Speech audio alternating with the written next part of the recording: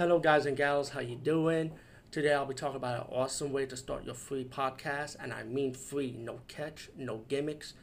It's totally free, easy to edit, easy to record, and easy to promote and monetize your podcast. It's called Anchor.fm, and I highly recommend you, guys and gals, check it out and start your own podcast and let your voice be heard. And also, don't forget to listen to Wild Dog Podcast and tell them that I sent you and that you hear it from me. So you get more people to join Anchor.fm. You will not be disappointed because they will also put your podcast in other platforms and then make it very, very much easier for you. Have a great day, everybody. Hey everyone, how you doing? Today I'll be talking about a movie called Wrong Place, Wrong Time. And this is a movie you can actually see on Tubi TV. And I'm kind of like really disappointed because the cover looks pretty good. You know, like you think it'd be a straightforward B-movie action with a vampire in it. But not quite. I mean, well, it is, but not like what you think it is.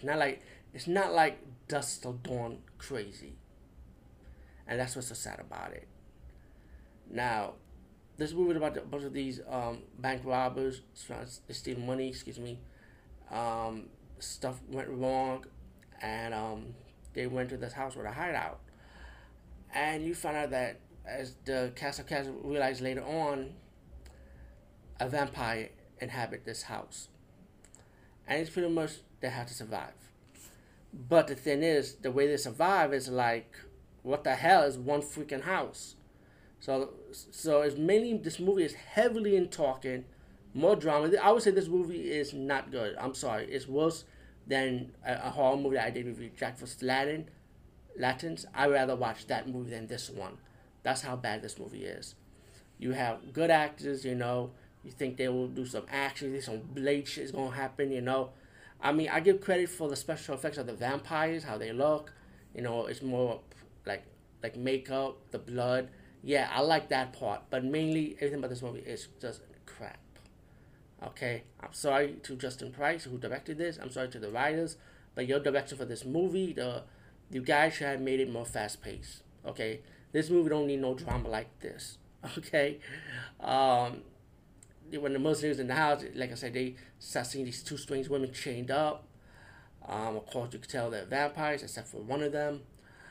The vampire Ken, I would say, you know, he's infatuated with one of the mercenaries who may have connections to him in a way. I would not say too much about that part. You get a little twist ending when it's supposed to be like, oh yeah, we got a female blade happening, you know.